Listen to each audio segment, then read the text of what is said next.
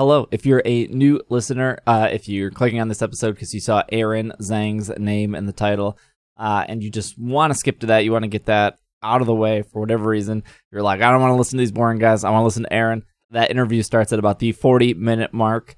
If you're new to the show, we start off talking a little bit off topic, and then we go into Pokemon news, and then we do our main segment. Our main segment, obviously, this episode is Aaron. Want to hear the Pokemon news this episode? We're going to do everything regarding the Players' Cup, both TCG, VGC, and Pokken Tournament. We have some Pokemon Go news and some Pokemon Masters news as well, like always. But again, if you're this first time listening, hope you enjoy. And if you're a normal listener, hope you enjoy as well.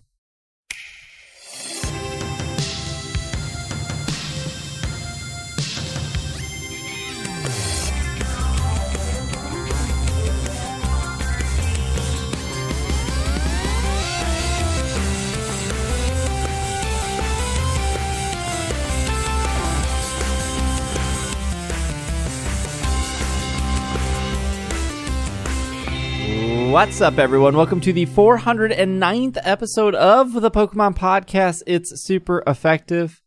I'm your host, SBJ. With me, Greg. Hello, hello. It's a rainy day here in Minnesota, which allowed me to catch no shiny Carvana. Niantic looking out for you. I know. It didn't help that so we went grocery shopping and I forgot about it. And then I came home and you were streaming. So I fired it up. And I did an hour worth of my incense, and then I promptly fell asleep. And then I woke back up at 4:30 with half an hour left and did another incense. I'm like, oh, oops, I was sleeping. But my main goal today happened. I caught 3 Scraggy, so I count that as a win for me. Yeah, that sounds pretty all right. And you got a nap. That sounds sweet. And I got a nap with 2 dogs.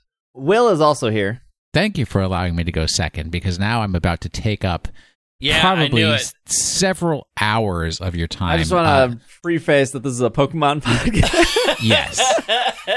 Let's get the small things out of the way first. Number All one, the small things. I didn't do the Carvana event because I used the Portuguese pronunciation. Sinderace e Carvana. I got all set up to do it, and then I just got distracted by a butterfly and couldn't remember to get back to doing it, so that didn't happen. Number 2, I am now proven bad at video games because Part A didn't realize that I could use wishing pieces to complete my Pokédex until, I don't know when I texted you guys, yesterday morning? This morning? Pause. What did you think wishing pieces were for?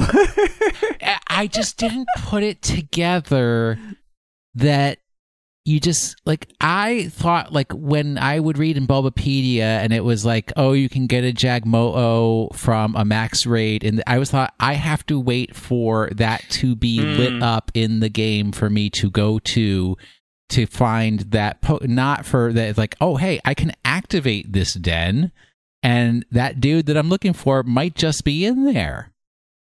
Yeah. So that's the realization I've come to 6 months later. Can I give you a pro tip? Sure.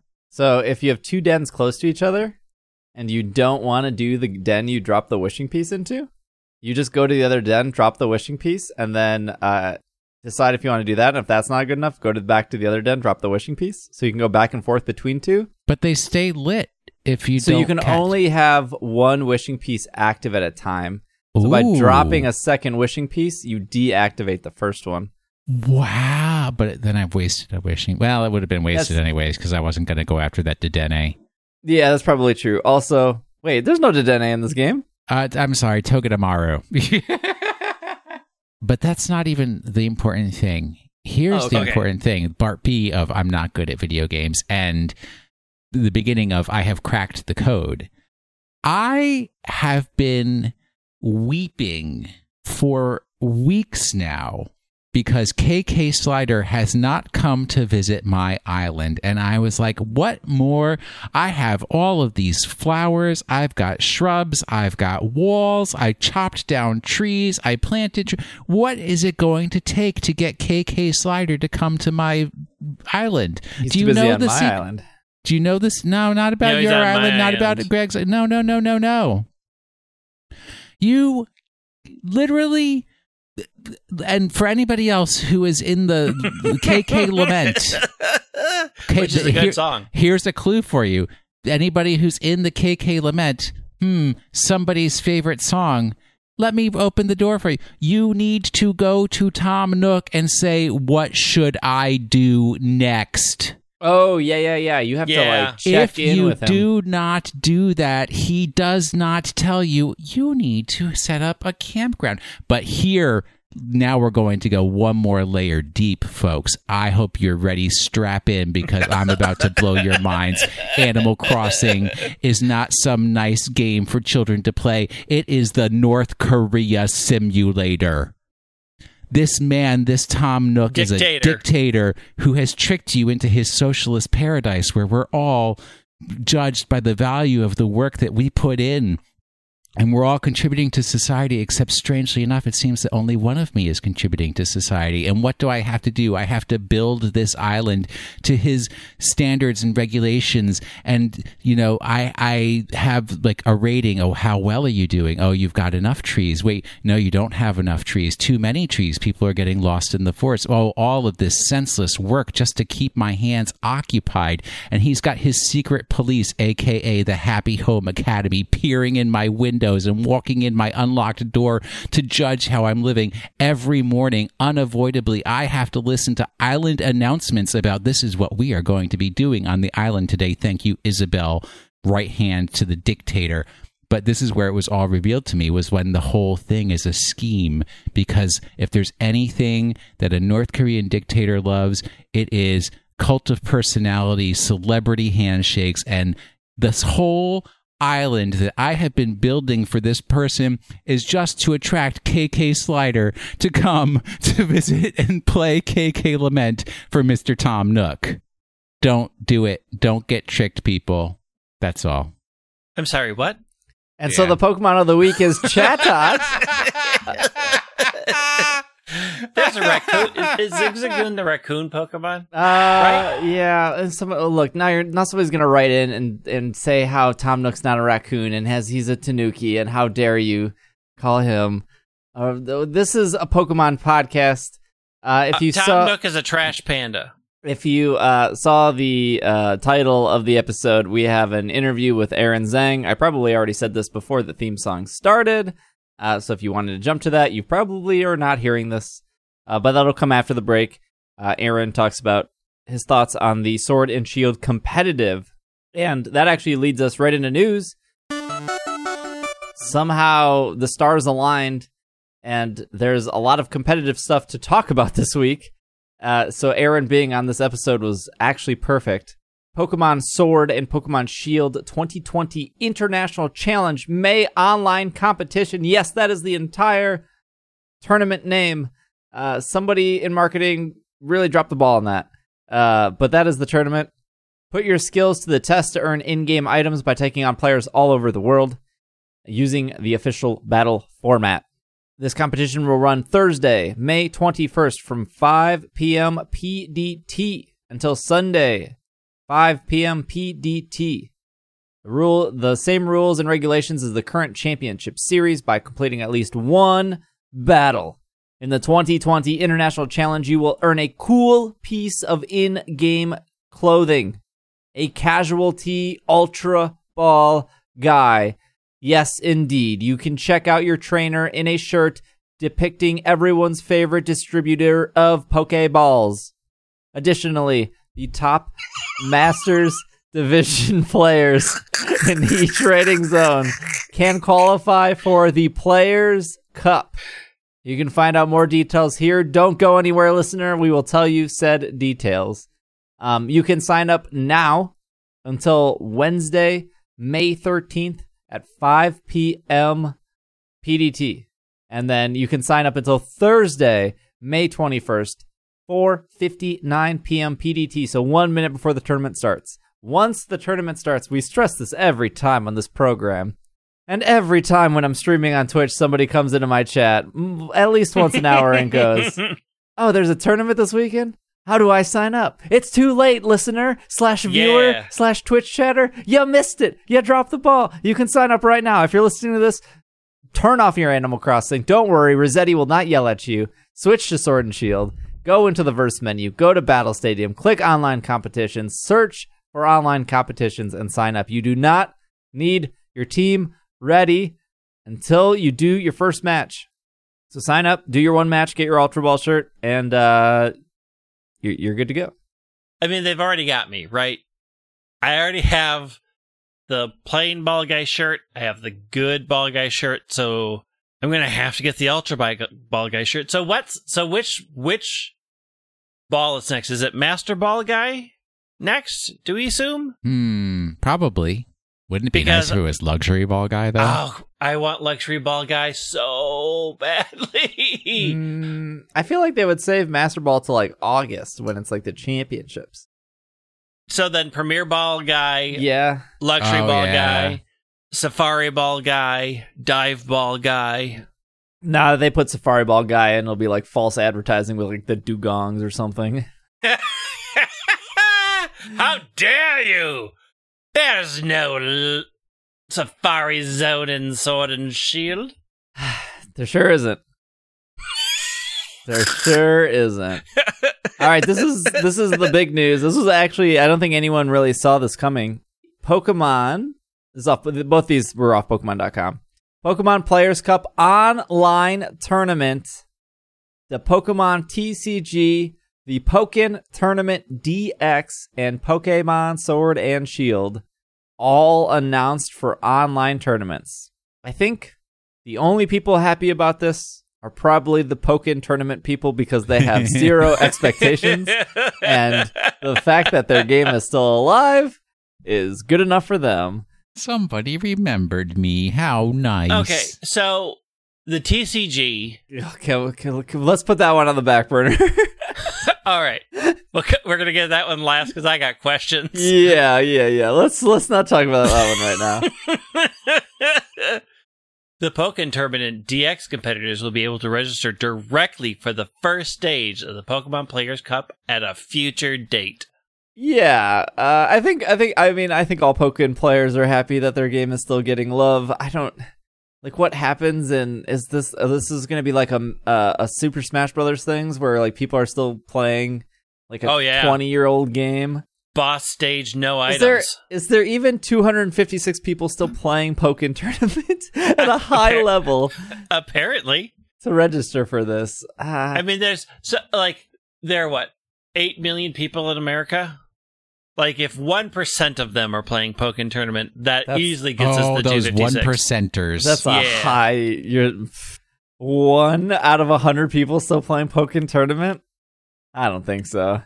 I think that's real high. I'm just saying. Yeah, sure. Yeah. I mean, if it was 0.1%, that'd still easily get us to 256 out of the millions of people. Did they even sell millions of copies? I guess. I think Pokken sold like 2 million maybe on the Switch, I want to say. That could be wrong. I'd have to look that up.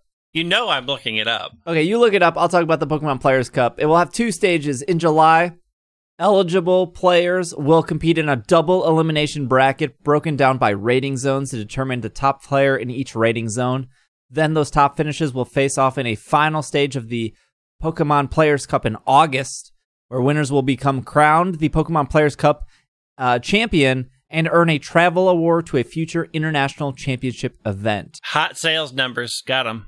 Pokken Tournament DX, which sold 1.13 million units in North America and Europe, and 250,000 units in Japan, which brings the total sales to 1.3 million.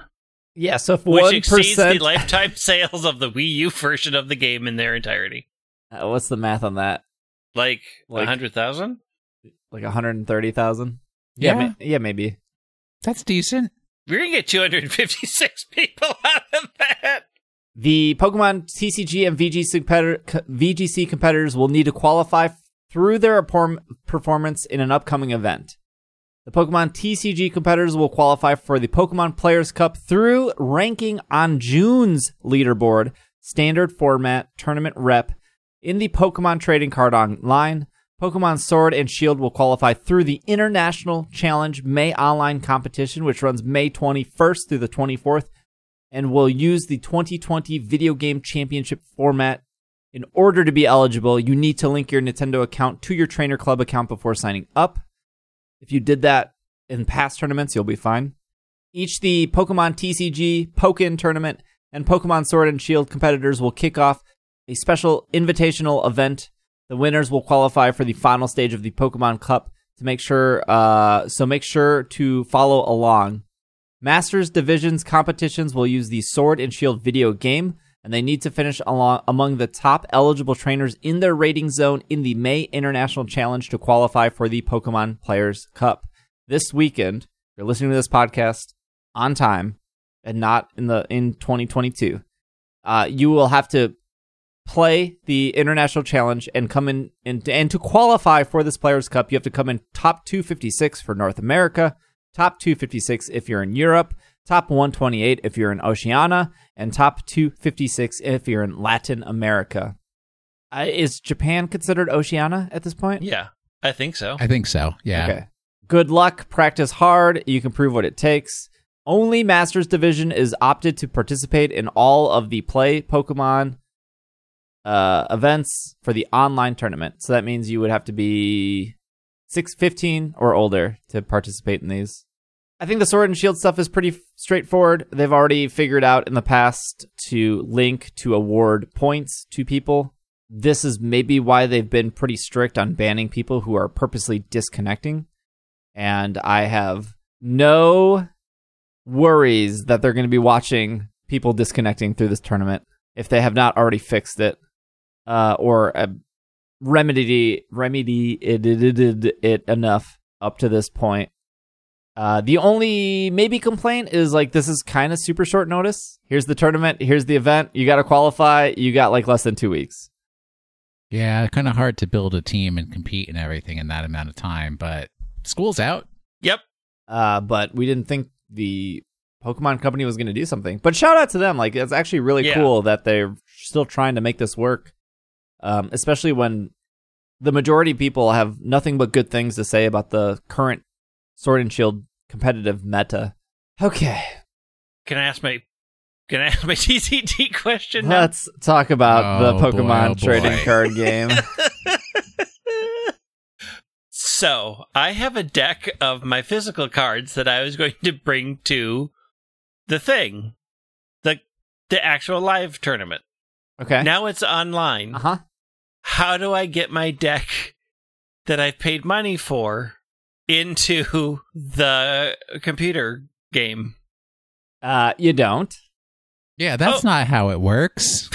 You have to... Oh, boy. Let's talk about the history of the Pokemon trading card game online. It's made by Direwolf Digital, and it was released in web browsers on March 24th, 2011, and then moved over to Windows as an application on May 15th, 2012. 2012. 8 years old. And in nowhere in those 8 years have they ever done this before. I am not saying Direwolf Digital is bad. I think they are maybe not given enough money / resources from the Pokemon Company to do what they want to do. I don't know. Those battle animations are real sweet. Sure. When Unbroken Bonds came out, which was not that long ago, there was a card in that set called Fighting Dojo. Right out of the gate, it didn't work. So instead, what Direwolf Digital did, probably because the Pokemon Company told them to, is they banned the card. Outside of... We've talked about this before, but like, if you're only practicing in the Pokemon trading card game online to go to tournaments, and a card that is brand new, that is vital to the deck that you're probably building is banned, you can no longer practice with it. And that card is still tournament legal, but unless you have real life people, you have no way to practice. And it took them, I want to say 4 months to fix Fighting Dojo. And this happens. I mean, honestly, there are other card simulators that you can use. You don't have to use PTCGO. It's just that's the official one. Okay, I've looked up Direwolf games. Mm-hmm. I think this is a Pokemon problem. I did think it is too.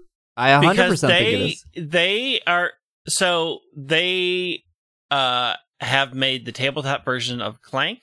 They are making the online version of Root from Leader Games. Full disclosure, I'm friends with Patrick. That's Mr. Leader. Thank you. Yes, Patrick Leader. So, like, I just don't...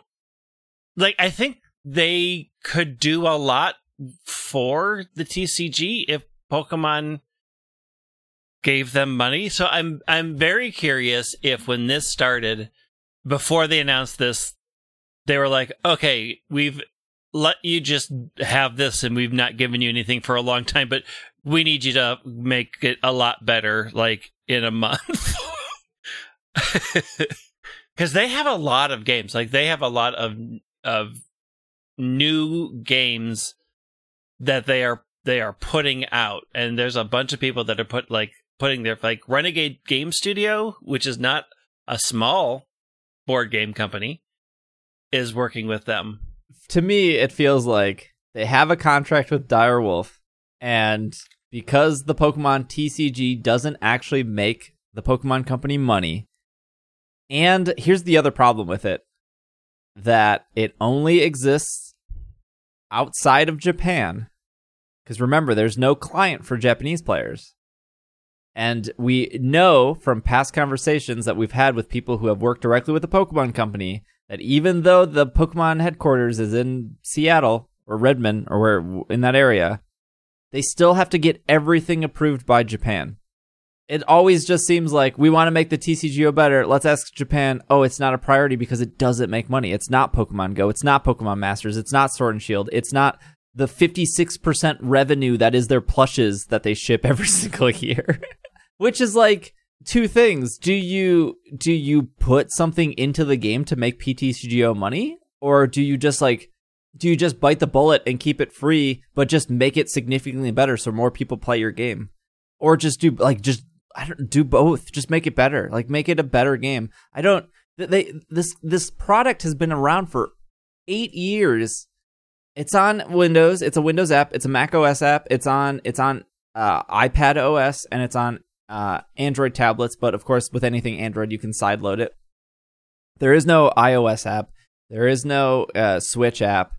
They have never. They do have in-game tournaments, but they're super simple. They're like 3 opponents, whatever that is, like quarter, semi-finals, and you get tickets. There's a lot of things that they need to answer / get right. So in the press release specifically, it says the TCG competitors will qualify for the Pokemon Trainer Clubs through their ranking. Also, just a heads up, your ranking has always been hidden. The ELO in TCGO is hidden. On the June leaderboards, standard format, in the trading card game, and it doesn't really say much else. So, like, currently in the trading card game, they have, like, a ticket system, and you can earn tickets, and then you cash in those tickets to participate in, like, those little tournaments I just mentioned. But what if you don't have tickets? What if you're a player that has only played locally, and you have, like, a community that you play TCGO with, but now you want to compete because this is the only way to compete? How are you supposed to get cards without, like, trading other people? Well, you buy packs, and then you get the codes, and then you put the codes in. That very painful, laborious process of entering codes. Then, like, hope you get the cards you need, or, like, I mean, the realistic thing to do is, like, you redeem a bunch of codes. Then instead of opening the packs, you trade the packs because the packs are worth more closed than they are open. So, like, right now, I just opened up PTCGO. So if you want to do a standard match, so they allow each one of these tournaments have 8 people. Obviously, I'm assuming this new tournament will be bigger. It costs 8 tickets to enter the match. Your reward is, if you come in first place, you get 6 booster packs. You come and you also get 400 coins, which is a different currency they use. You can use coins to buy booster packs. So 200 coins is a booster pack. You come in second place, you get 2 booster packs, 100 coins. And then if you come in third place, you get 100 coins and 2 booster packs. Sorry, second place gets 4 booster packs. And then if you come 5th through 8, you get like 50 coins. So 1/4 of a booster pack. I have 76 tickets, which I don't know what the math is. That's like 10 tournaments. There's not also a reliable way to get tickets. So if I burn through all these tickets, that's 10 tournaments that I could participate in now. And then like, how am I getting more tickets? Are they switching the do I have to like play ladder, earn tickets, then take those tickets to participate in the tournament to get points? Or is the tournament just opened? There's like a lot here that there's a lot of unanswered questions compared to like Sword and Shield and compared to Pokken tournament that's happening. There's no way to give PTCGO money. You have coins, you earn coins by playing matches. You can cash in those coins for packs. You can go to Target or Walmart and you can buy a pack of cards for $4.29 and you can open it and get a digital pack which will have different cards, and you could maybe trade those cards in like the trading area, but if you've ever been on any online trading area, it is nothing but scams. Or you can go to eBay. This is another problem. So like it's against PTCGO, it's against the terms of service that no one ever reads. We talk about this all the time with like Pokemon Go, how you're only supposed to have one account and stuff. But it is technically against the terms of service in PTCGO to pay physical money for cards. So I can't go to Will and say, Will, I saw you open up on your stream 2 full art Reshiram Charizards. I don't have any booster packs or anything to play, and we're not friends in this situation. I will PayPal you $10 to send those cards to me. That is against TOS. Well, I ain't giving up Regizard for $10, dude. You better come up with a better price. Yeah, $10 is getting you nothing. But what's not against TOS is you can technically go to eBay or like a website like Cool Stuff Inc. or Troll and Toad, and you can say, I would like 100 code cards for $80. So I'm paying 80 cents a code card. I would like 100 code cards. And then they mail it to you or they email it to you, and then you enter them into the game. And technically that's not against TOS because you're not buying an item that already exists in the game because you have not entered that item into the game. But once you get the items, then you enter it into the game, and then that's okay. But there's literally not a way, and maybe because it ruins the marketplace, for me to just say like, hey, PTCGO, can I just buy 100 packs for real money so I can open these packs and build decks? There's not. You have to buy either code cards or you have to buy. And the only people winning from the code cards are like the sellers, right? It's like when GameStop sells used games. It's not like Nintendo sees a copy when GameStop sells a copy, used copy of Heart Gold Soul Silver. So like somebody at a card shop is opening 100 packs. They're selling the cards individually and then they're selling the code cards. So they're like kind of double dipping, which is like fine. I don't have a problem with that. But like, I want to give you let me give you my money to make PTCGO better because I want to play more PTCGO, and it is a bad application. It's just not great. Yeah, it's all about this like bizarrely contrived secondary market that they don't even want to acknowledge exists, and yet they continue to fuel. Right. Like in Pokemon Masters, they have it where you can't spend a certain amount of money. Is that not right, Greg? Like you can only spend whatever only $200 a month or something in Pokemon Masters because it yells at you that you spend too much money. Yeah, there's a cap. If they're worried about that, I don't they have already PTCGO is older, significantly older than Pokemon Go and significantly older than Masters, and they have tons of children. That is way easier, in my opinion, to spend money in the App Store and buy coins for Pokemon Go or buy gems for Pokemon Masters. And I guess they would have to build a back end to accept money. And then they would have to handle refunds if, little Timmy grabbed mom's credit card, punched it in, bought 1,000 coins or whatever. I heard Squarespace could set me up with a payment portal. So maybe that's what they're worried about. But are they still stuck in this mindset of we're scared to take microtransactions? You're already doing it in 2 extremely popular games. Even if PTCGO was slightly more expensive than eBay, So that always depends, right? Like sometimes a code is 80 cents, sometimes a code is like $1.25, but that's still way cheaper than paying $4 and then getting really bad pulls. And and being like, I'm sick of these physical cards. I just want to play in PTCGO because I can get a game at any point. I don't know, even if it was like $2 to get a digital booster pack in PTCGO, I would almost just do that just for the pure sake of convenience. It's really kind of annoying to like order 100 codes off eBay and then just copy and paste 100 codes in. Like it's easy, boring, and it makes me feel like an accountant. I'll pay for convenience. And I would rather give my money to PTCGO so PTCGO becomes better than to give it to some dude on eBay who, no offense to him, he delivers the codes pretty quickly, but I got no relationship with that guy like I do with an actual Pokemon product. I am very curious of how this is going to work. And hopefully this makes PTCGO better. But man, if it takes them 4 months to fix a card, I don't know what they're going to do in the next 14 days. Because they said June. It's just going to be a very PTCGO oriented tournament. And, you're just going to have to shift your meta for what that can accommodate.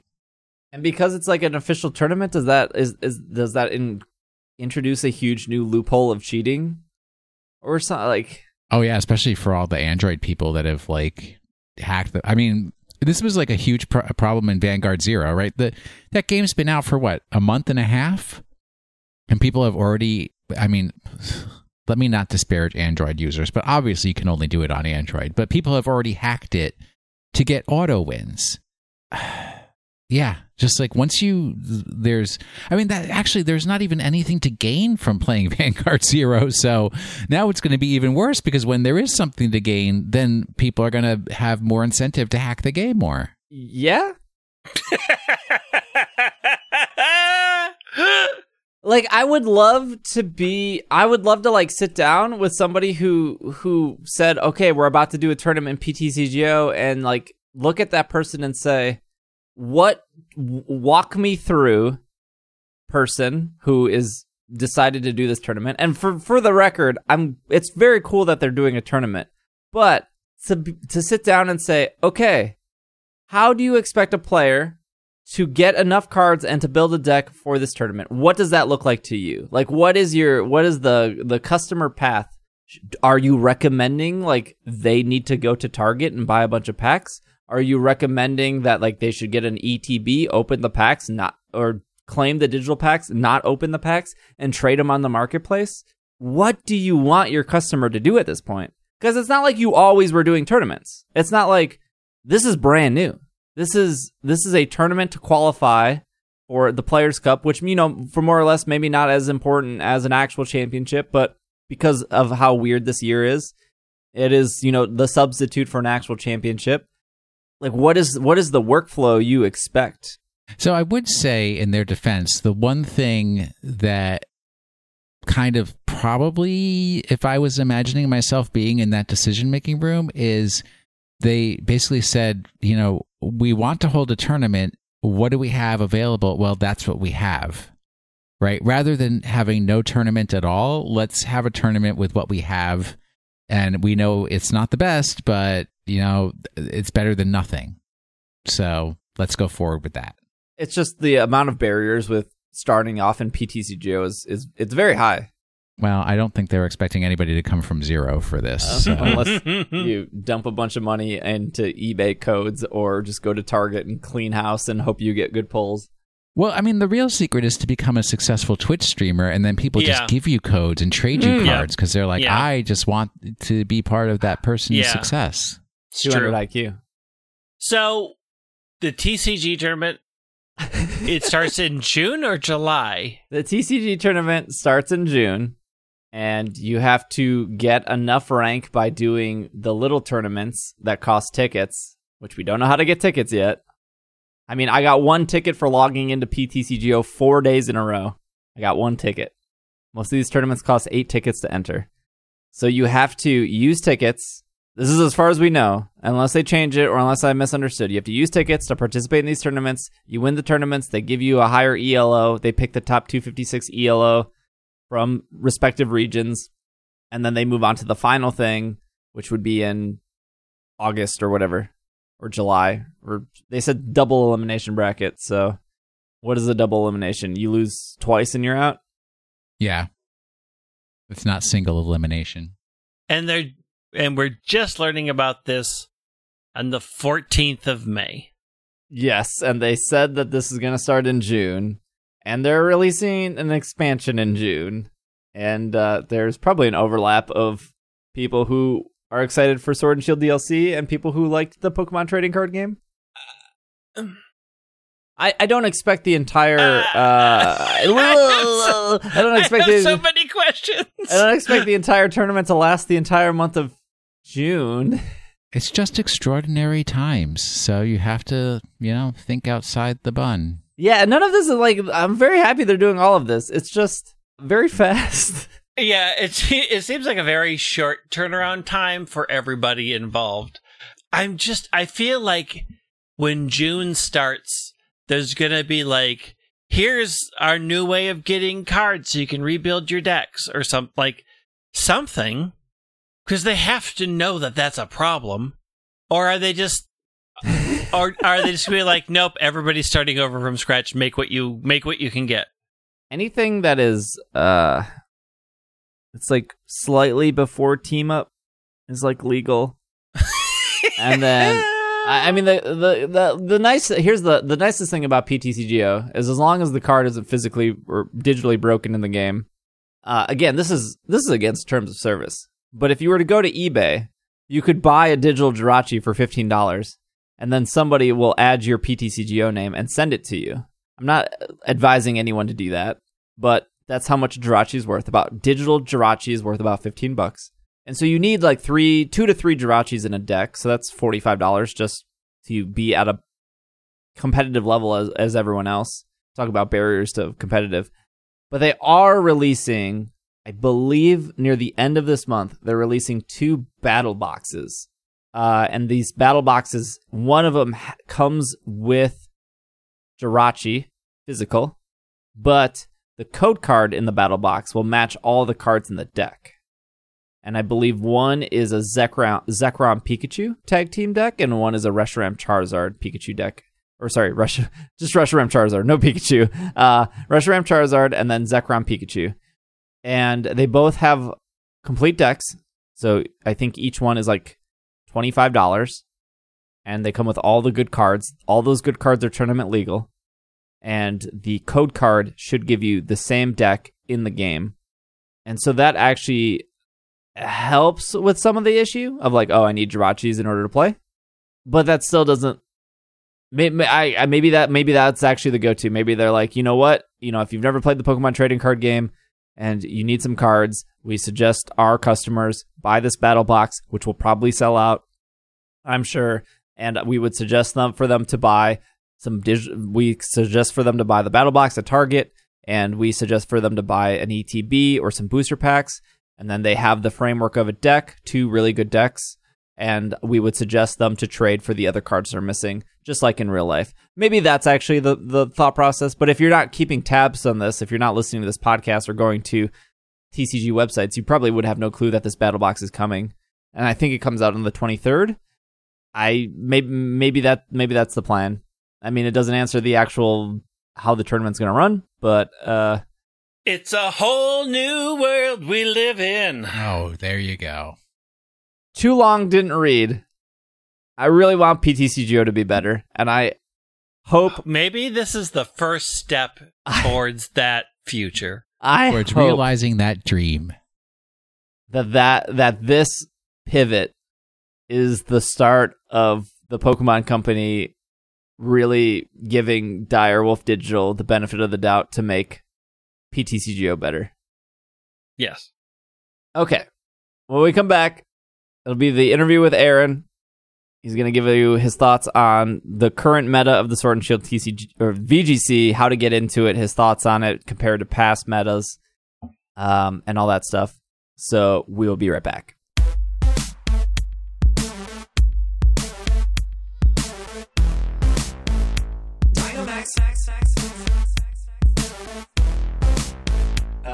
A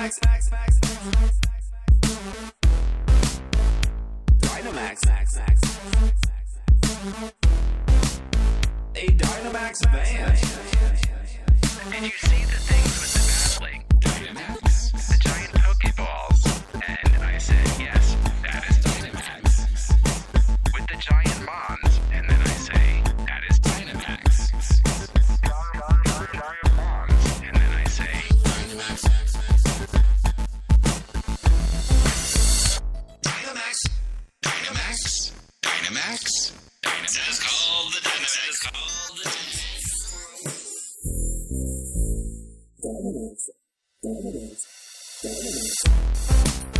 A Dynamax band.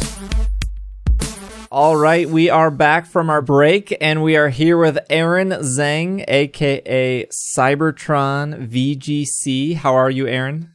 I'm good. Thank you for having me here. Thank you for being on. This has been like a 5-year endeavor to get you on the show. Long overdue, man. Yeah, well, I'm excited that you're here. If somebody doesn't know who you are, real quick, or however long you want, but what do you do? Who are you? My name is Aaron Zheng, but I go by Cybertron, and I am a competitive VGC player, commentator, and content creator. So I've been playing VGC since 2008, actually, and throughout my years of competing, I've won 5 regional championships, 2 national championships, and 3rd at the World Championships in 2013. And in more recent years, I've transitioned over to becoming a commentator for the Pokemon Company. So if you've ever watched the International Championship or World Championship streams, I've commentated many of those events, including the World Finals in 2016, 2018, and 2019. And I also have a YouTube channel that passed 100,000 subscribers with Sword and Shield coming out. So I make content there every day trying to educate people and help them improve in the game. You went through the whole college thing, I know, because that was like a lot of up and down with your YouTube of like schools now, YouTube on hold. But have you transitioned to casting / playing competitive full time, or do you have like a 9-to-5 job that you keep secret?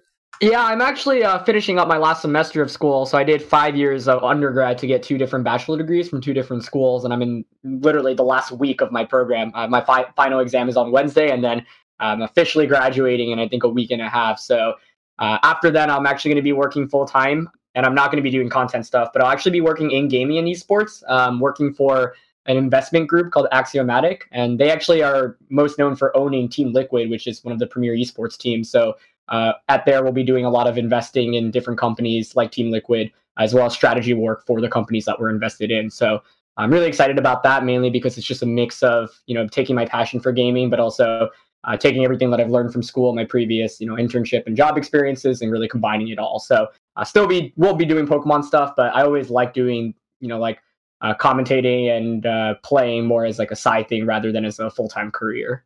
Sure, that makes sense. I don't blame you.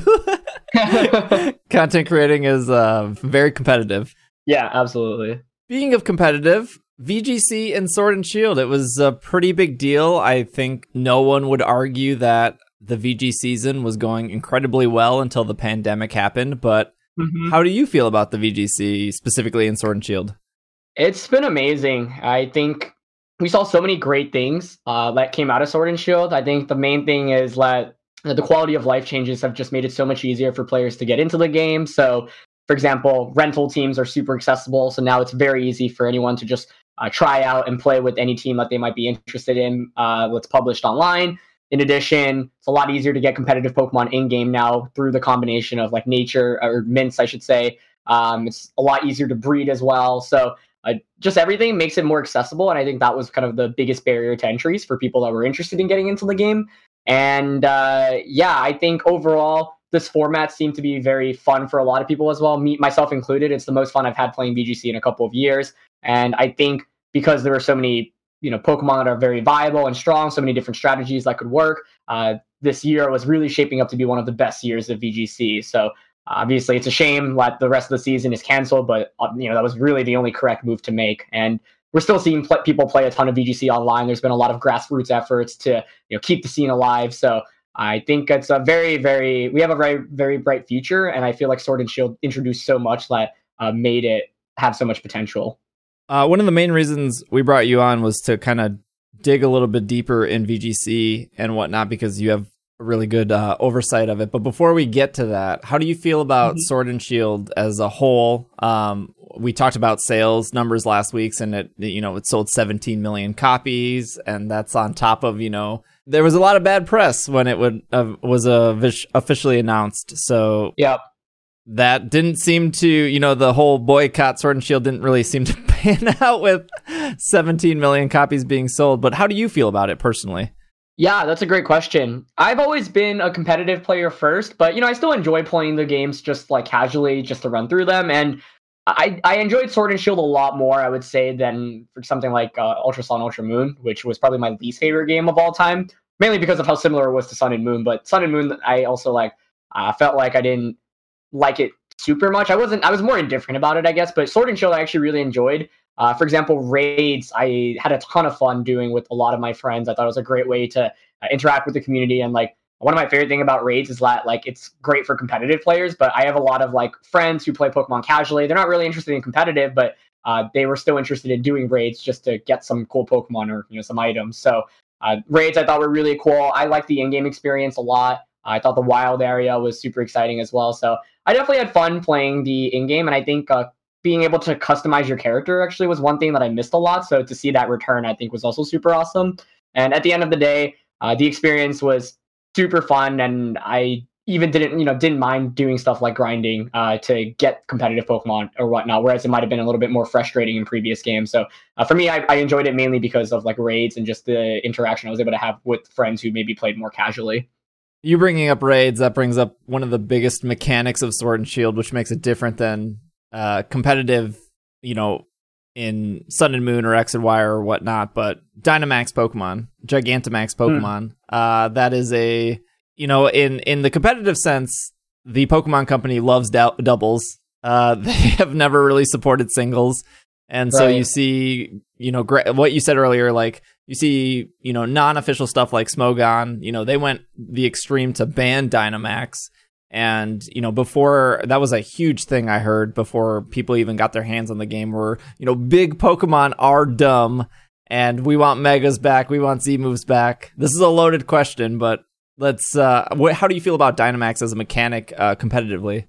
Yeah, since I only play VGC exclusively, my experience with it is only really in VGC, and I am a pretty big fan of it in VGC. I think it is very dynamic. It adds a lot to the game, and I do think there's some things that could have been fine-tuned about it. For example, I think it would have been a lot more interesting of a mechanic, or not, I guess not interesting, but if you decrease the power creep by making an item like Life Orb not viable on Dynamax Mons. Weakness policy is part of the reason why Dynamax is so threatening in VGC. There's so many setups with weakness policy.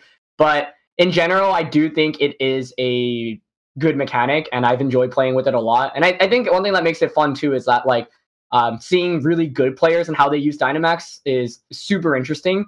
If you look at the top tournament replays from a lot of the tournaments we had before all this stuff started happening, you would often see 6 different Pokemon Dynamax throughout the course of a best of 3. Someone just chooses a different Pokemon to Dynamax in every game. So I like that it makes every Pokemon somewhat viable. I don't think it's the perfect mechanic, but I personally have enjoyed playing with it. That being said, I do think that it feels like it was kind of made for doubles, whereas I can see why players weren't very happy about it in single battles. Yeah, sure. Do you think Pokemon would just be a better game if they didn't have a gimmick like Dynamax or Megas or Z moves? Or do you think that that's a great question. This is needed? Yeah. And I think, part of the thing that makes them able to market their games with each new generation is the introduction of something crazy, right? So having Dynamax as a advertising tool, I think is one, smart idea. So it's interesting because, having thought about this before, it's for competitive players, if you pulled them, a lot of them probably wouldn't mind a metagame, for example, without Dynamax. But from the company's perspective, I think it adds a lot of value to have a crazy mechanic like this with each generation, and it just adds a lot of value when you, say, market your game. I think, for me personally, I'd be fine playing competitively with or without Dynamax, but from the company's perspective, I totally get why they introduce one of these mechanics every generation. And I've honestly enjoyed Dynamax more than Z-moves and Megas, so I have no oppositions. Yeah, I think now maybe if people weren't paying attention closely, the Pokemon Company has been consistent about removing features. and always introducing new features. Mhm. Do you think that, like, well, I guess you said you like this better than Z moves or Mega Pokemon, but was that specifically like a reason you didn't like Sun and Moon was because of the Z move format? And Mega Pokemon like a thing that really drew you into like the X and Y format? Yeah, I think for me, as a competitive player, I always basically play whatever is put in front of me. So I don't think I was strongly opposed to Z moves or Megas, but for example, I didn't like Megas as much as Dynamax because with Megas, there were only a couple that were like super viable and like they were just way above the pool for the rest of the Pokemon. It felt like there wasn't great balance. So for example, like Salamence, Charizard, Kangaskhan, Gengar, Mawile, they were just kind of on another tier. And then you had so many ones that were like kind of cool, but just never really saw any use. And for Z moves, I think Z moves were just scary because like you could have something that's super strong, for example, like Kartana and Landorus with all these like super strong legendary Pokemon with the Z move. They could just like, get a really, really strong one hit KO. And I think playing around those options were scary, but part of why I like Dynamax is because it makes things bulkier. And so I kind of like playing out formats that are a little bit more slow and drawn out. And Dynamax works both ways. You can, very easily snowball games with it as well. But I like that you can turn any Pokemon and make it significantly bulkier basically just by Dynamaxing it. So I didn't I guess per se dislike Megas or Z moves, but I just enjoy playing with Dynamax, I think, a little bit more.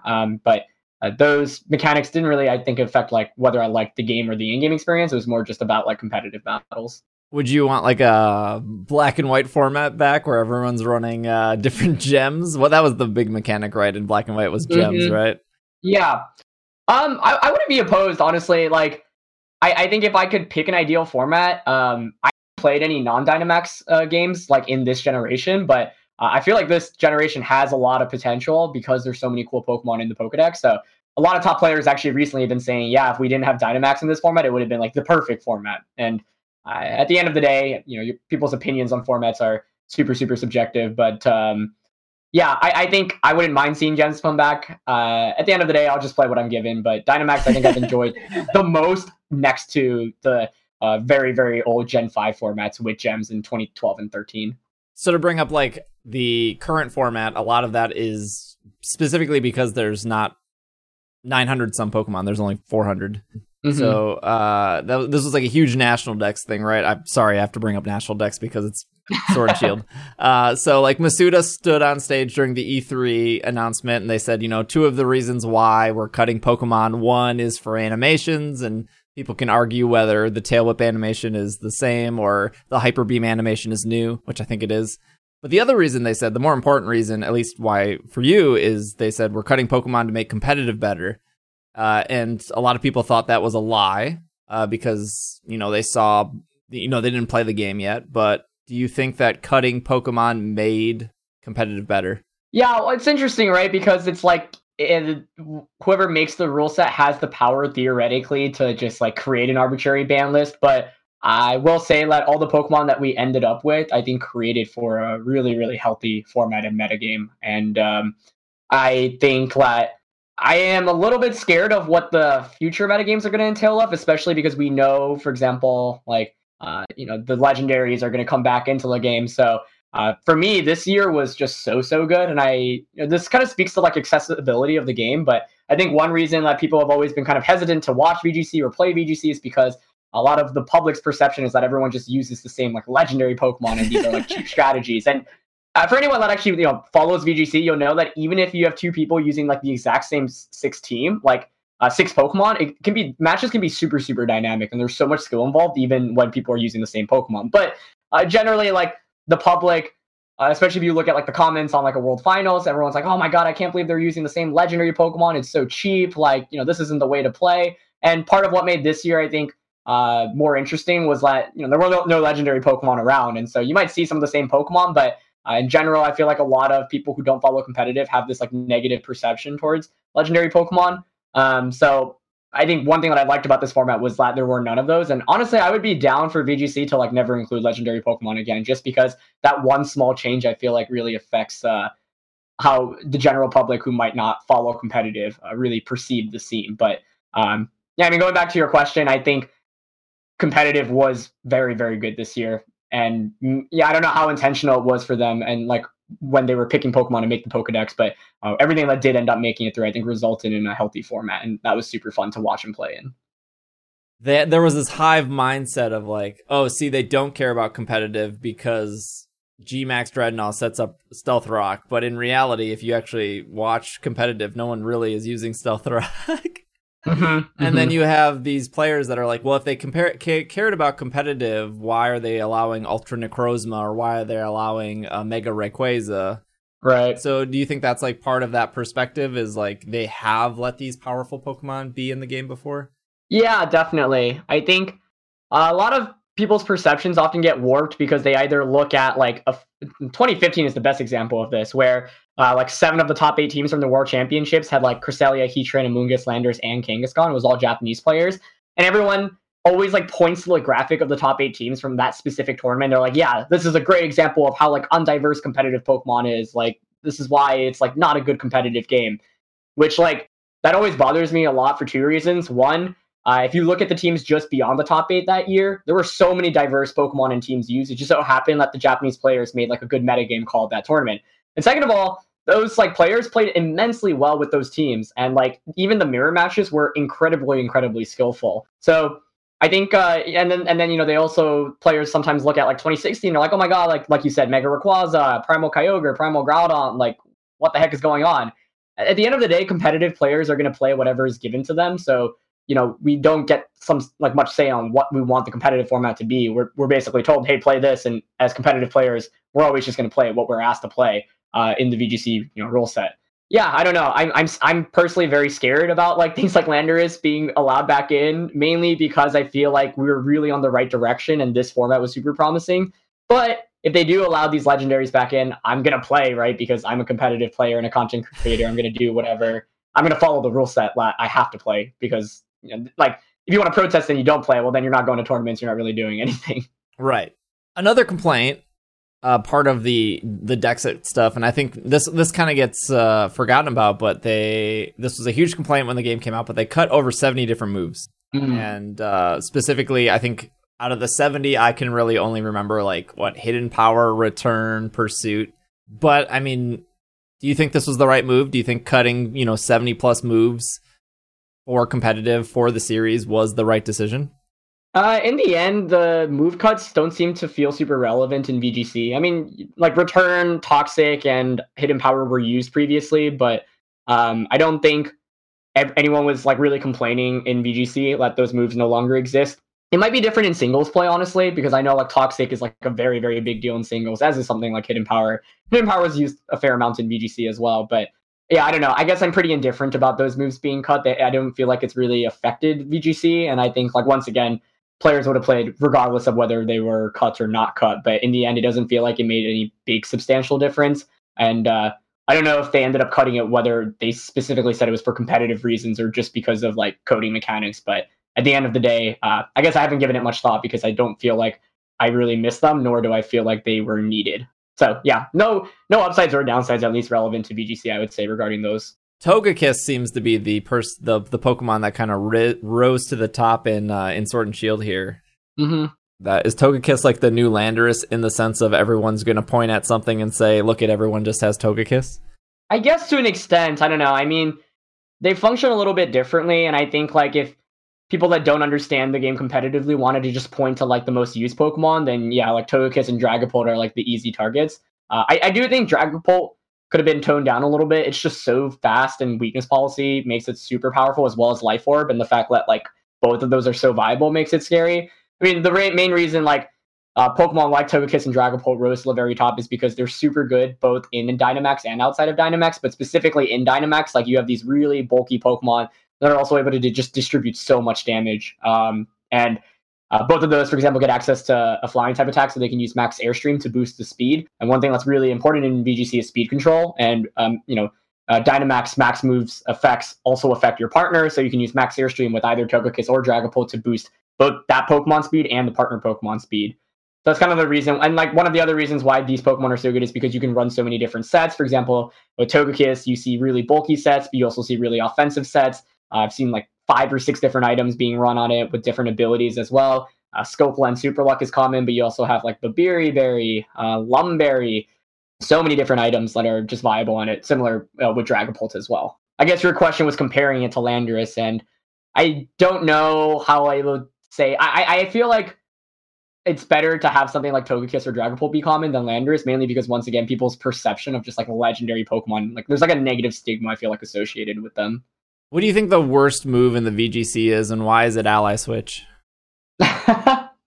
Yeah, actually, if there's one move I could remove from this generation, it would probably be Ally Switch, mainly because a lot about VGC is, making informed predictions and plays based on what your opponent has, but they, for some reason, just gave Ally Switch to so many different Pokemon. So, like, it's nearly impossible to predict, like, an Ally Switch from something that doesn't run it typically. For example, Rotom and Togekiss don't really run Ally Switch, but you could tech it in, and it just, like, feels super frustrating to go up against something that is very hard to, see coming. And I think, like, the move itself is also, like, you can just spam it as well. Like, I would have liked it if you can't use it consecutively. I'm not sure why they decided to give so many Pokemon access to it, but I do think Ally Switch is, like, just not very healthy because it induces, like, a lot of, like, random guessing that I feel like shouldn't be included in the game. And maybe that's, like, different based off how your philosophy of the competitive game is, but Ally Switch was one. I think that's probably the biggest one. To me, also, like, Rock Slide being able to flinch is a big deal because it's already such a good move, and, like, they still have the same flinch chance, although it's not nearly as prevalent as, say, like, Landorus spamming Rock Slide from back in the day. But yeah, I think you saying Ally Switch is an accurate one for sure. Do you think that, like, overall there's too much randomness in VGC? I feel like a lot of times maybe that's intentional. I've played a lot of the Pokemon trading card game competitively. And a lot of the competitive in the TCG really came down to I just needed one more turn. Yeah. And when I've dabbled in VGC or when I've watched VGC, it's always like, oh, if they just got that coin flip right, they would have won. Do you think that's, like, too much, not enough? Maybe it is designed to be like, oh, well, heads or tails, I would have won that.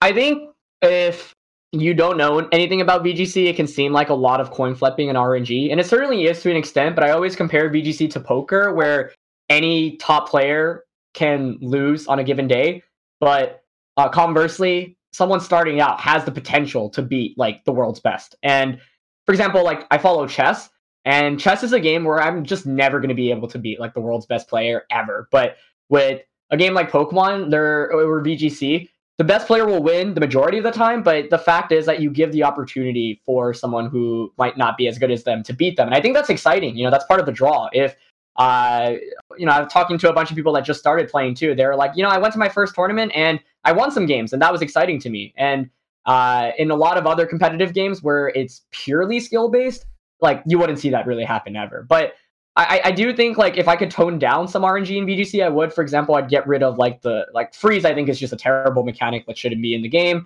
I'd get rid of, like, flinching on moves like Rock Slide, and I would also maybe change how something like Sleep works, for example, and reduce, like, some of the variance. But I do think that a little bit of variance is not bad for a competitive game, and I think, like, there's a reason why every time you look at a tournament, like, whoever wins these major tournaments are excellent players, and you need to get a little bit lucky to do well in a tournament, but you also need to play phenomenally well. So I think RNG is often a lot less relevant than people think. And one thing that prohibits people from getting better is blaming their losses purely on luck, when in reality, because there's so many decisions to be made in competitive VGC, there's almost always, I should say, something better you could have done, whether it was a better move to reduce the variance later on in the game. For example, like, sometimes people will point to losing because they missed an attack. Well, top players often evaluate and be like, okay, was there anything I could have done so that I didn't even need to use an inaccurate attack, whether it was in the actual game or in the team building process. So there's so many factors, including team building and playing, that it's very hard to just break down a loss solely to bad luck. And sometimes you will have those losses, right? Sometimes you do get really, really unlucky and there truly is nothing better that you could have done. But I think one thing that makes people improve rapidly is when they actually sit down and evaluate their losses that they think is due to bad luck. And I honestly have to say, like, 90+% of the time, there was something better that could have been done, either in the team building process or the battling process, to have mitigated that. So I think Pokemon could probably still see some less RNG. Like, freeze, I think, should just be reduced. I would probably change, like, the sleep mechanics just a little bit. But in general, I think some variance is healthy for a competitive game, because then you don't get the same games over and over again. So if somebody's like listening and they're like inspired by what you just said, like how do they even get into competitive at this point besides like the general like watch a YouTube video and rent a team? Like you are right in there needs to be practice, there needs to be evaluation, but like how does one even do that? Yeah, I think the first thing is just knowing the top resources, knowing where to go. So there are a lot of great resources out there like Trainer Tower and Victory Road. These websites have a lot of articles and team reports that can help people get started out, and rental teams, as we've talked about.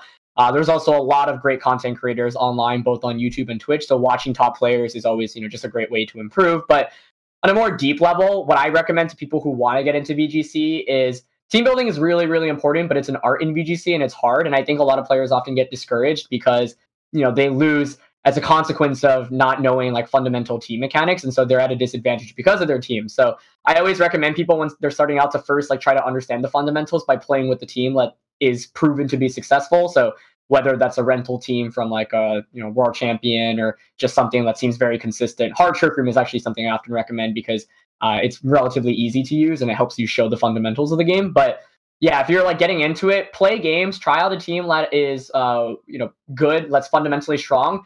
And also don't play just for the sake of like playing games. Like I think it's really important to evaluate each of your wins and losses. So every time I lose a game, I'll ask myself, why did I lose that game? And what could I have done better to have won the game? And often there are two answers to that. It's either making better plays. Perhaps I made a play that was too risky. Perhaps I made a play that was just like a prediction, but it was a prediction that wasn't going to work out most of the time. Like evaluate that. Sometimes it's your gameplay. Sometimes it's that your team limited you. And then so you have to ask yourself, okay, what could I have improved about my team? But a lot of people, when they play any competitive game, like to just keep grinding games, but it's more important to learn from the games. So I would say focus more on like, especially losses.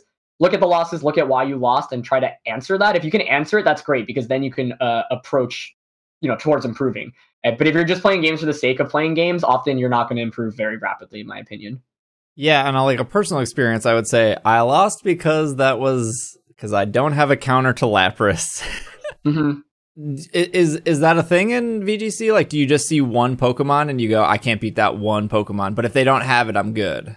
Yeah, I think that goes into the team building art. If your team is struggling against something, like every team should theoretically have a decent answer against anything. So, especially the top meta Pokemon, right? Like part of what makes a really good team is that it gives you at least neutral to positive matchups against anything you could go up against. Now, of course, there's so many Pokemon in the game that you maybe can't cover for everything, but if you can cover for, say, like the 30 most common Pokemon and have some answer to it, then at least you'll most likely have answers to everything below that as well. And sometimes maybe you do run into like one thing that makes teams, the best teams, really good is that top players come up with like really crazy sets that are creative that no one saw coming. I think 2014 Pachirisu is often pointed to because that was something that very few people had on their radar, and that's something where maybe in throughout the course of that tournament, people looked and they're like, oh god, I just don't have an answer against Pachirisu. But that's why the best players are the way they are. They're able to find these crazy Pokemon that work and make them to the strongest of their ability.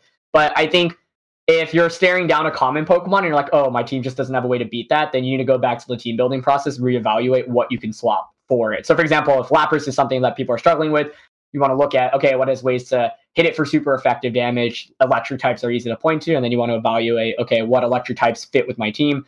Rotom Wash, for example, is often used because it resists both Lapras' main types. You can use like Nasty Plot, which is very common as well. So that's why team building is an art. The best teams will have good answers against everything and basically give you options so that you're not just struggling against something the entirety of the game.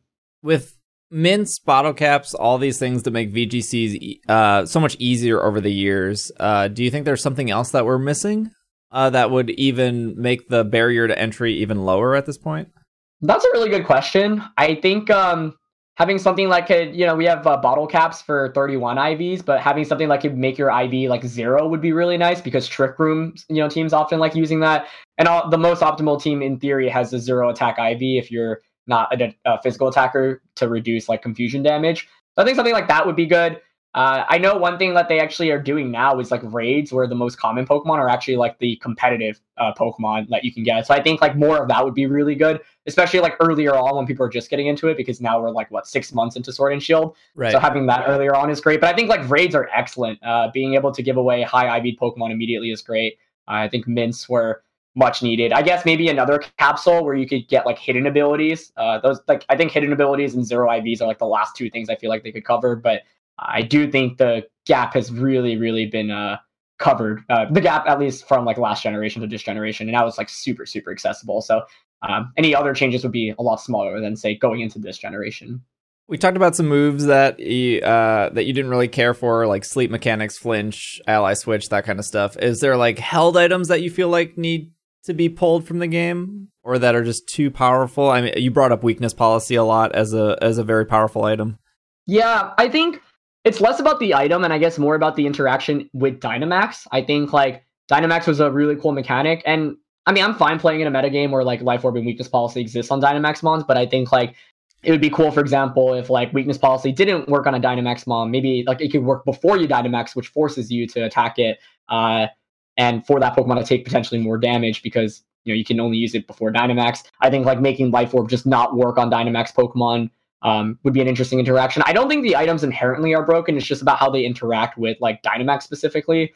There isn't anything that makes me be like, wow, like this is just so busted that it's not even fun to play the game. That's like the main thing. At least it feels like everything like has some answer. But I think the biggest offenders people point to with Dynamax in VGC are definitely like Life Orb, Weakness Policy, and then like Scope Lens Togekiss can be frustrating to play against because you get to critical hit 50% of the time with Super Luck. But yeah, I don't know. I think it's like not all of those are at least like decently checked. It's not like the worst case, but if I had it my way, I would probably like reduce the interactions they have with Dynamax specifically in an ideal world. In an ideal world, is there a Pokemon or a few Pokemon that you would wish that would just somehow be better in competitive, whether it's being held back by ability or stats or move pool? That's a good question. I'd have to give that some thought. I think like Glaceon's one of my all-time favorite Pokemon, so I'd have to root for that. Mainly because I mean it's pretty strong overall, and it's actually used somewhat in the format. It's not like completely not used, but I'd like to see it be a little bit more viable. I mean, Empoleon and Scizor aren't in the game, but those are two of my all-time favorite Pokemon that I have to root for. I think Flygon is like a hometown favorite for so many people and they like always kind of fall short relative to the other Dragon types. I wish they could because Flygon is such a cool Pokemon, so has such an interesting name as well. Everyone thought it was going to have a Mega Evolution as well, and then they baited us and didn't give us a Mega Evolution for it. So those are just some that jump to mind. All right, Aaron, well, I don't want to eat up too much of your time. I'm assuming your favorite Pokemon is still Rotom Wash? Yeah, Rotom Wash competitively, but Piplup is, I think, my all-time just, if I had to pick one Pokemon, just because it's so cute and I like penguins. All right, awesome. And now you have your own YouTube videos about teaching people to get in competitive. You're streaming on Twitch. So are those good resources for somebody who has never, touched competitive but has always been interested to go to dabble in? Yeah, definitely. I mean, I think like Trainer Tower, Victory Road, Nimbasa City Post are just some websites that you could go to get started. You want to definitely check out the rental team sections as well. Victory Road has as well as Trainer Tower, actually, they both have a lot of grassroots events as well. So just playing in those are good. And yeah, you can find me at Cybertron Productions on YouTube, at Cybertron VGC on Twitch. I try to be as educational and interactive as possible. And my goal is really to just help the scene continue to grow, try to be a easy way to get into the game. But there's a lot of other really great content creators. Wolfie Glick is kind of the face of the community, and he has a lot of entertaining videos, but is also just one of, if not the best player ever, really, from the history of the game. So he is definitely a great resources as well. There are a ton of other great content creators that you can find online. If anyone watching this is curious, feel free to DM me on Twitter. I can happily refer you to a list of them. There's just so many out there nowadays. But yeah, in general, it's a lot easier to get into VGC now than it was years ago. And there are a lot of people working hard to try to make it more accessible to people. So if you're interested in trying it out, don't be afraid to. And one piece of advice I always give to people starting out is that losing is actually the best thing that can happen. People get frustrated in any competitive game when they lose, but the thing is that you only get to grow as a player when you are able to evaluate your losses. And once you can see what you're doing wrong, then you'll be able to improve. Thank you for being on, Aaron. I really appreciate it. Anytime. Thank you for having me.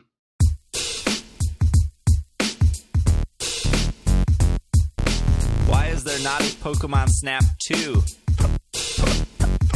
Pokemon Snap 2. Why is there not a Pokemon Snap 2? I pre-ordered it right now. tonight. Now.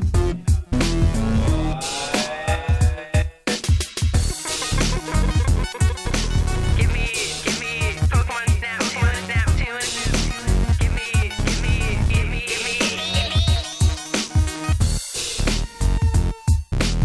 It would be cool. Okay, some easy news here real quick. First bit is off PokemonGoLive.com. This is actually, we could turn this into a Pokemon Go only podcast, but just some simple Pokemon Go news. Just a heads up, you probably saw this if you play Pokemon Go, but there will be a community day at home again featuring C-Dot. This is probably right. This is probably not a pivot. This is probably not something. C-Dot was probably always planned for community day. Yeah. I think so, yeah. So still no Snivy, Tepig, or Oshawott. It will be Sunday, May 24th, 11 to 5, so 6 hours again at home. If you're lucky, you may encounter Shiny C-Dot. They are doing another $1 box. You'll be able to access Community Day exclusive special research. That will include 3 incense. So probably that in itself is probably worth $1. 5 golden raspberries. That's useless. Yep. Other rewards, don't know what that is. You can take snapshots to get something. There will be another scam box, which is the pay-to-win elite fast TM, 30 Ultra Balls, 3 incense, 3 lucky eggs. I don't think no one can ever defend to me how the elite TM is It's elite. ever. You can finally get that lucky Mewtwo. It's Shadow Ball or whatever. Yeah. Well, this is a fast one. This is the fast move, not the not the charge move. Yeah, that was last time. This will be That's dumb. 3 times the catch HP. Incense will last for 3 hours, so you only have to use 2. Buddy Pokemon with a buddy level will bring you items such as Pokeballs throughout the event. I am surprised. I've been streaming Pokemon Go on Twitch a lot more recently. Been doing it every Tuesday night. Anytime there's one of these Carvana thing events. I am so shocked. Constantly, I get questions of like, how did your buddy bounce back a Pokeball? Really? It's such a good animation. It's a too. really good animation. I was surprised the first time it happened because I had no warning, but then I pieced that puzzle together. People still not playing with their buddies, I guess. I don't know. Even I did the math because I think you need 30 hearts in total to get to the 2 heart thing. It's either 30 or 40. But if you were to do the bare minimum, which is give your buddy 3 berries, and then while you're doing that, pet it, and then take a picture. Which is what I do. No walking, no battling, no finding a new place.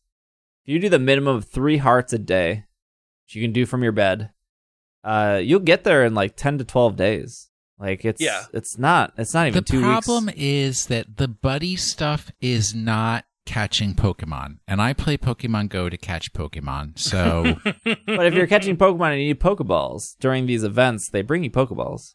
Oh, trust! They're bringing me plenty of Pokeballs that I don't want. They're bringing me gifts now. This is my new great thing. Yeah, you get gifts once you get to what 3? Yeah. Just at the start of 3. I'm not overline. I'm in the middle of 3 with my Gardevoir. The other thing here is maybe I don't know if Niantic has maybe seen that people want to watch content related to Go, but they are saying, are you participating in Community Day at home? Playing at home doesn't mean you have to play alone. Tune into our English language YouTube channel for our first ever 24-hour Community Day live stream. I don't know what this means. Join anytime between Saturday, May 23rd from 6 p.m. and Sunday, May 24th, 6 p.m. to watch C-Dot and other Pokemon play in the wild. You can also jump in the conversation in the comments. Let's have fun and play together at home. Maybe it's like when we were looking at the forest. Yeah, I'm wondering, it's got to be just like the forest thing.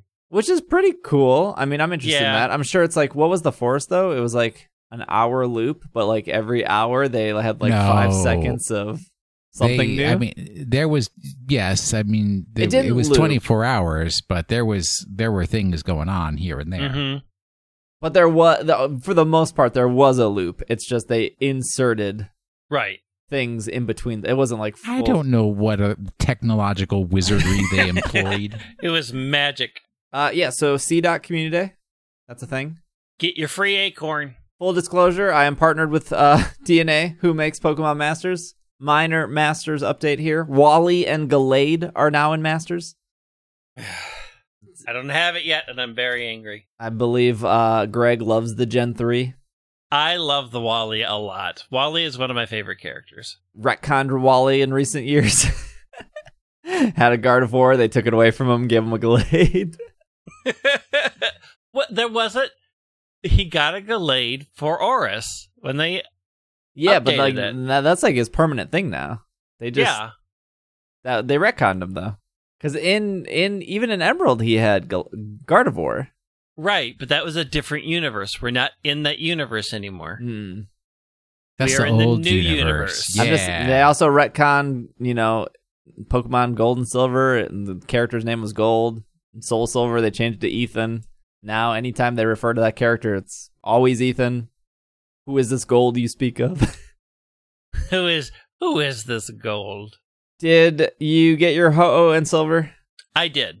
I didn't do enough. I didn't do, once I got it, I was sort of tired of the random stuff, so I didn't power it up. But I didn't really care about powering it up, because fire isn't that great. And it'll be around again. I'll just do all the powering up later. I was out of manuals. I don't really care about Ho-Oh, but I did enough to get it. I don't know what was about this event that I loved. I made it to the 10th pool. You like opening boxes. I do. And I don't. I don't find that form of gambling fun. So easy, though, to auto battle 3 times in the morning, 3 times at night, and boom, boom, boom, all these boxes. Yeah. I mean, the extra bonus point system is a nice addition. I did play. But I would not remember to play Pokemon Masters till about 1 in the afternoon, and I was not going to stay up for the reset. But yeah, it was a good event. The Blissey event is very meh. Yeah, I don't. It's not interesting. Just knock out Blissey once a day. Yeah, it's not interesting. I want Wally, and I haven't pulled it yet. But it was fun. I'm not into mobile games right now. So I played it, but not a ton. But I enjoyed what I played. The random box thing is just not my jam. Final bit of news here is Gigantamax Pikachu is in raids until the if you're listening to this on Monday, they leave tonight. You didn't get one yet? Even I got a Gigantamax Pikachu. No, I got one. Greg is the one who groaned. Oh. No, I was saying P because I like it when it lands. when they enter the raid. Pika. I have my hidden ability surfing Pikachu. So yes, they can be hidden ability. I might do some more tomorrow morning because I'm on vacation.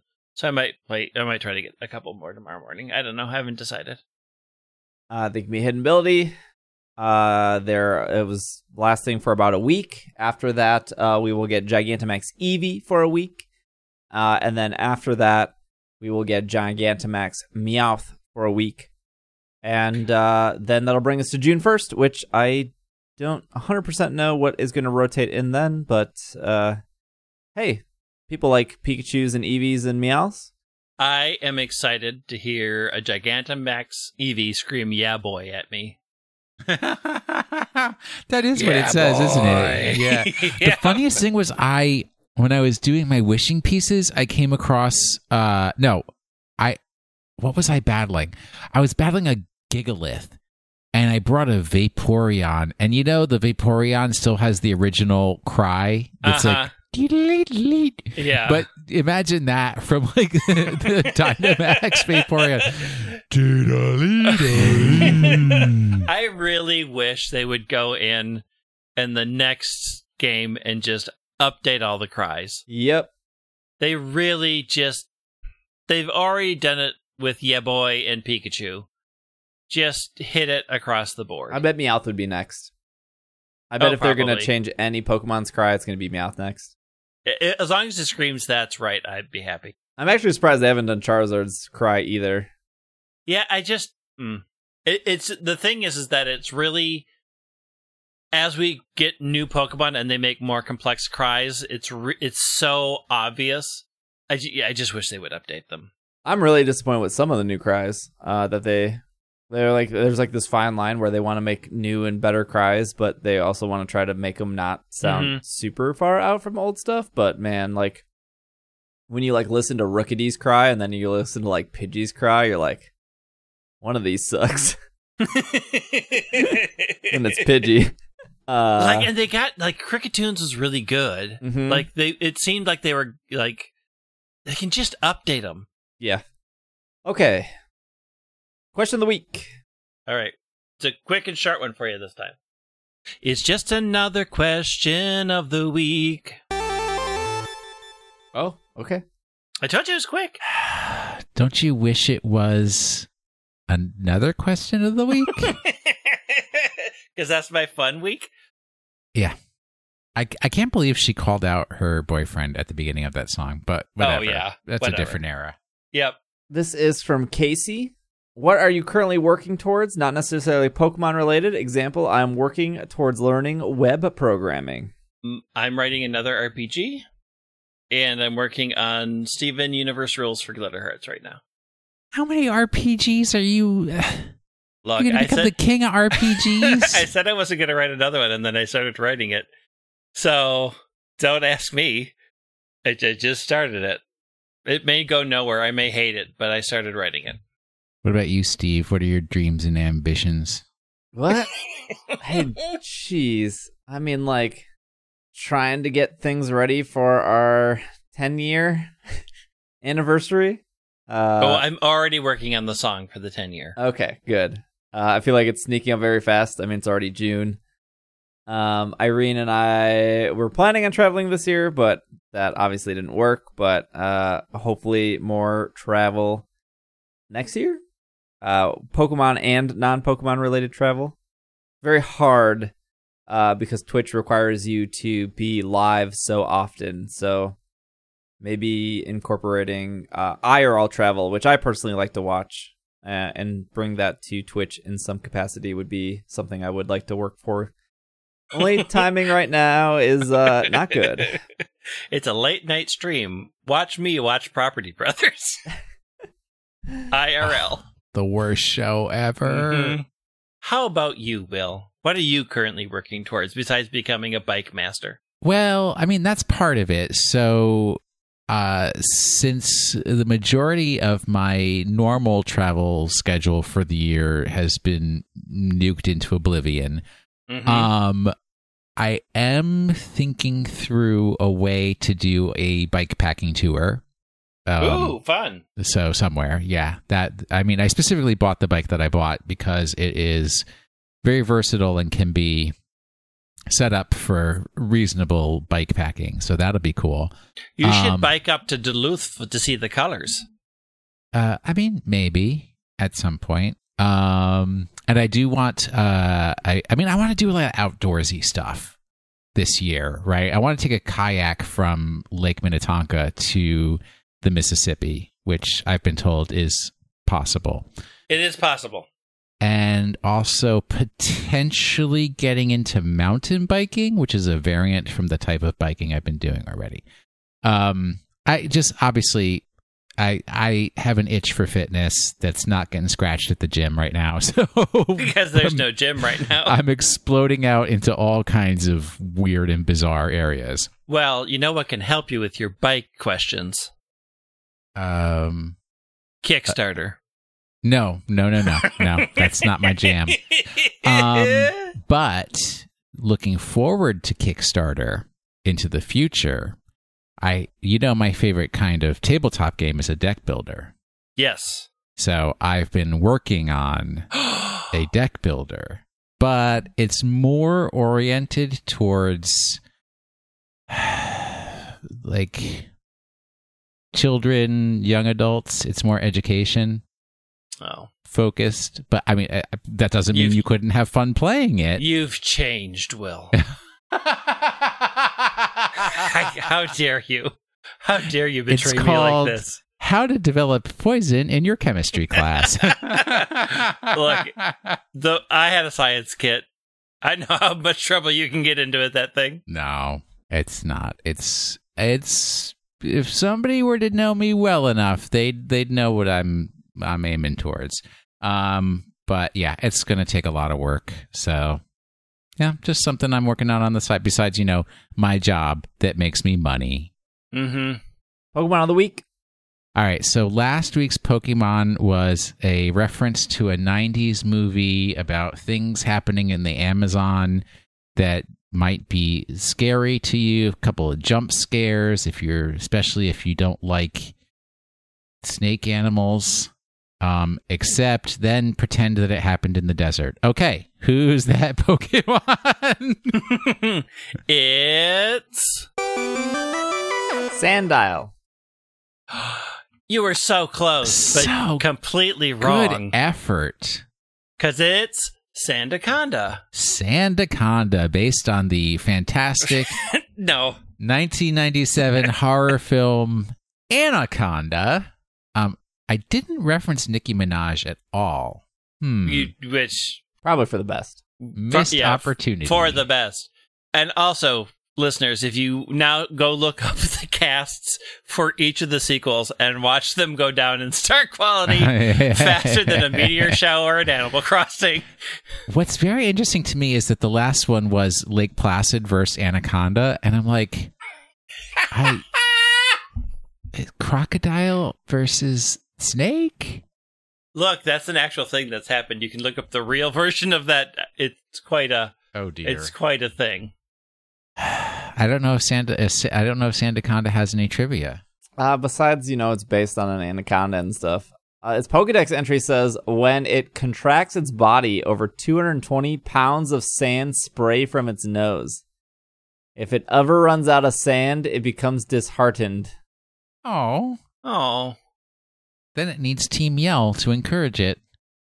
Gigantamax. All right. It now has more than 1 million tons of sand. Jeez. I don't think the Pokemon world has a good grasp of measurements. I mean, 1 million tons of sand? You got the Sahara. In one Gigantamax Sandaconda? That's Gigantamax. It's a combination of gigantic and maximum. And Sandaconda is a combination of sand and anaconda. A place where the anacondas don't roam is the sand. But, oh well. Maybe there's an anaconda variant that, whatever. This week's Pokemon. Are you ready? Because I may have written this very poorly. I'm never ready. 7 down. No, it's actually back more to our traditional style. Okay.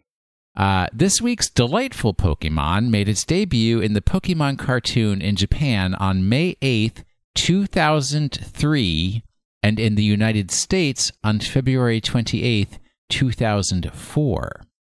While not the Pokemon featured in the title of the episode, it is notable that it and its close cousin evolve simultaneously as the episode goes on.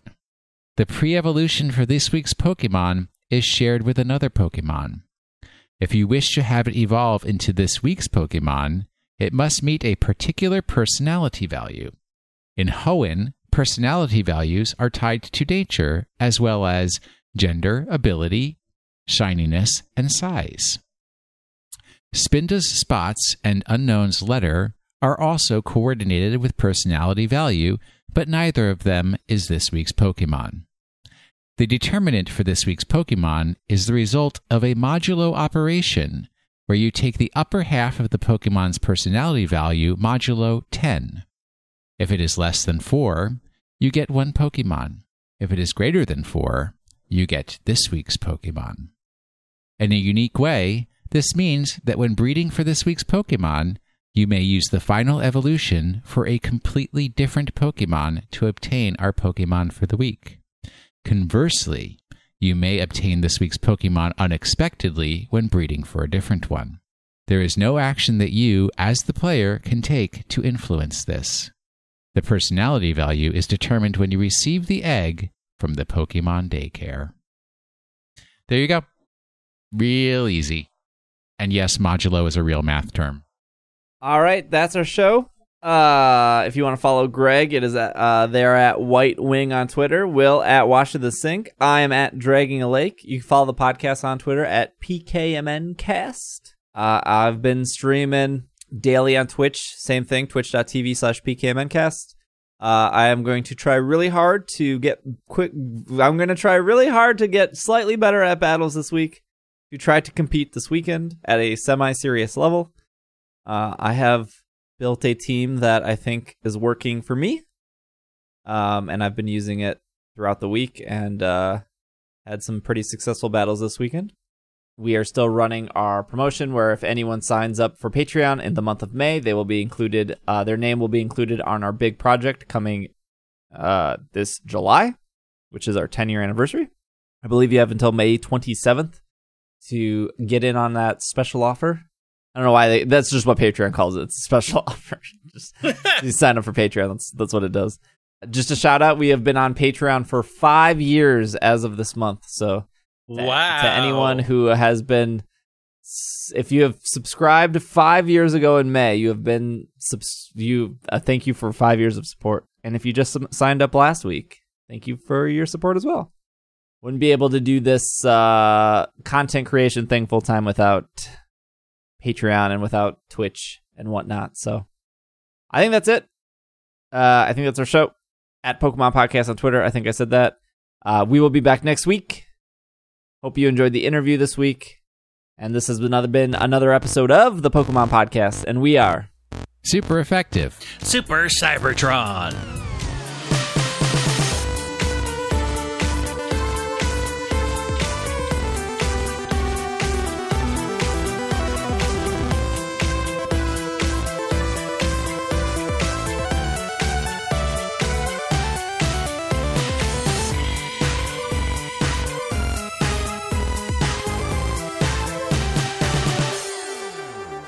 Where the Transformers come from? Yeah.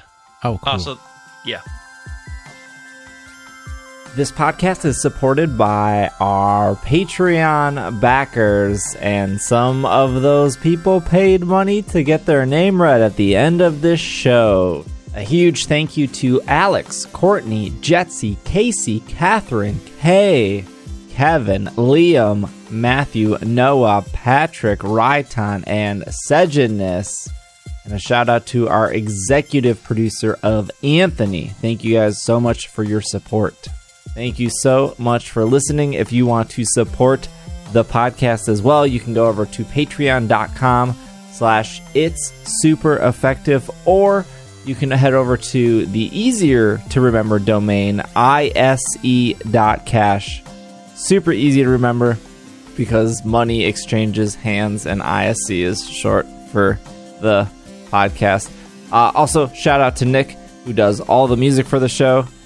And yeah, thank you for listening. Thank you for making it to the end. This was new. Hey, it was different. We will see you guys next week. Thank you so much for supporting the show and listening. Really, really, truly appreciate it. We'll see you next week. Bye.